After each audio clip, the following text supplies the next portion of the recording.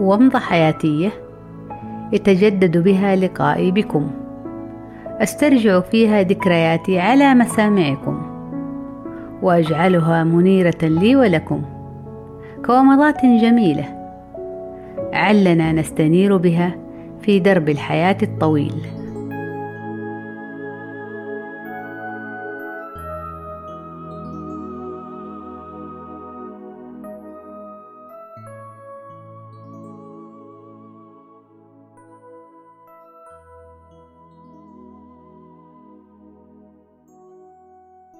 في ماضي الأيام السعيدة، وتحديدا في عام 2011 ميلادي، حين تم قبول ابنتي لدراسة اللغة والماجستير في بلاد العم سام.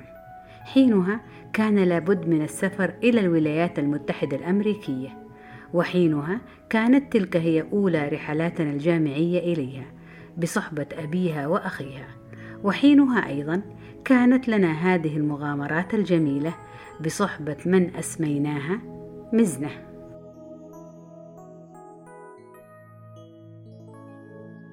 ولكن من هي مزنة؟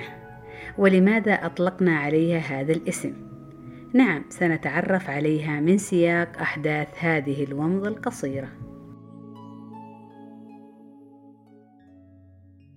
في سفرتنا الأولى للولايات المتحدة الأمريكية، حين قضيت قرابة الشهرين من إجازتي السنوية، وذلك لحضور دورة تدريبية، كنا قد استمتعنا بقضاء بعض أيام نهايات الأسبوع في رحلات سياحية برية قريبة، وكان دليلنا في ذلك الخرائط الورقية.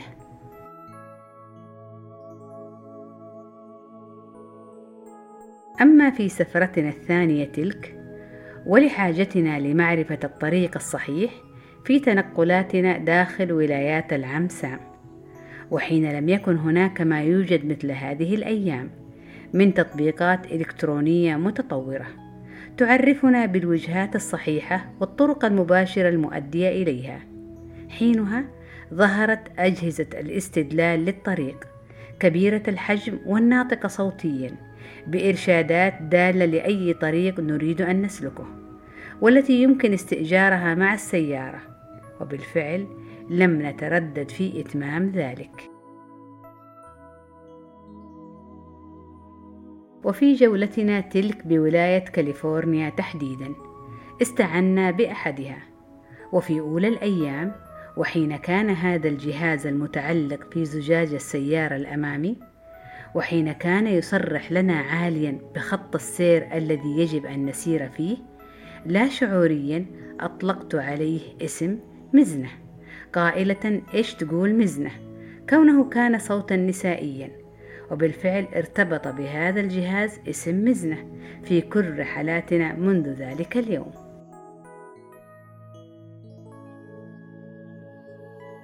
ولكن من هي مزنة؟ إنها جهاز صوتي كان على شكل دمية صغيرة يثبت في الزجاج الأمامي للسيارة كي يرشدنا على الطريق الصحيح والاتجاهات المطلوبة. وحين تصيبنا الدهشة والاستغراب من سيرنا في بعض الطرقات والهضاب، تصرخ مزنة دالة لنا على الاتجاه والمكان المراد. لذا كنا في ذلك معتمدين بعد الله على مزنة رغم اختلافاتنا ونقاشاتنا، إلا أننا نحتكم لأمرها وننفذ ما تقوله لنا.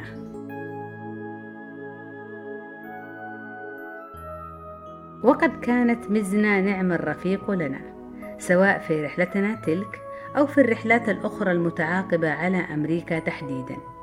وما أسرع تسارع الأيام وتطور العلم والتطبيقات وتجدد العديد من الإصدارات لتسهيل الاستدلال على الطريق، اختفت مزنة بكل أحداثها ومغامراتها، وظلت لنا فقط جميل ذكرياتها.